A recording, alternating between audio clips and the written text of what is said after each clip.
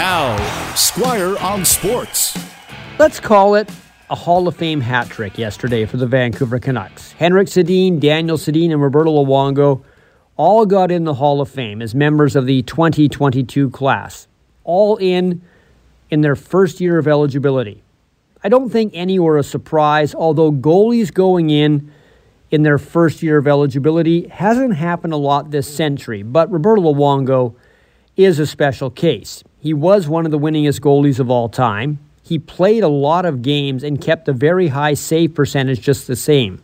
And that's despite playing the bulk of his career for a lot of not very good Florida teams. He had much better team success when he came to Vancouver in 2006. Now, the most credible argument against Luongo, if someone thought he got in the Hall of Fame too fast, was he never won an individual award, which is kind of surprising. He never won the Vezina as best goalie.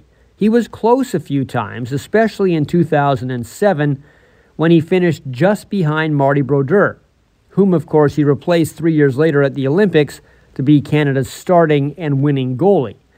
He wasn't just second in Vezina Trophy in 2007. It should be mentioned he was also second in the Hart Trophy for overall MVP. Sidney Crosby won it that year, but 2006-2007 is when Luongo won 47 games for the Canucks.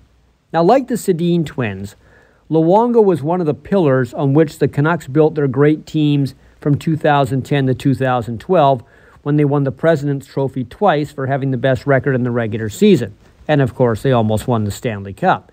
He was acquired from Florida by Dave Nonis when he was a GM on June 23, 2006.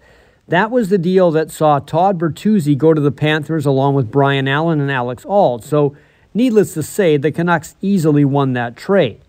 Luongo stopped all the talk of Vancouver being a goalie graveyard. Funny thing is, Luongo always seemed to start the season struggling to get his game together, but by December, he was writing his Hall of Fame resume. He'll probably go in as a Panther to the Hall of Fame. He played more years for Florida, and he still works for the Panthers, but of course he is a big part of Canucks history. And the answer to a pretty good trivia question a lot of people may have forgotten. Luongo was the team captain before they gave the C to Henrik.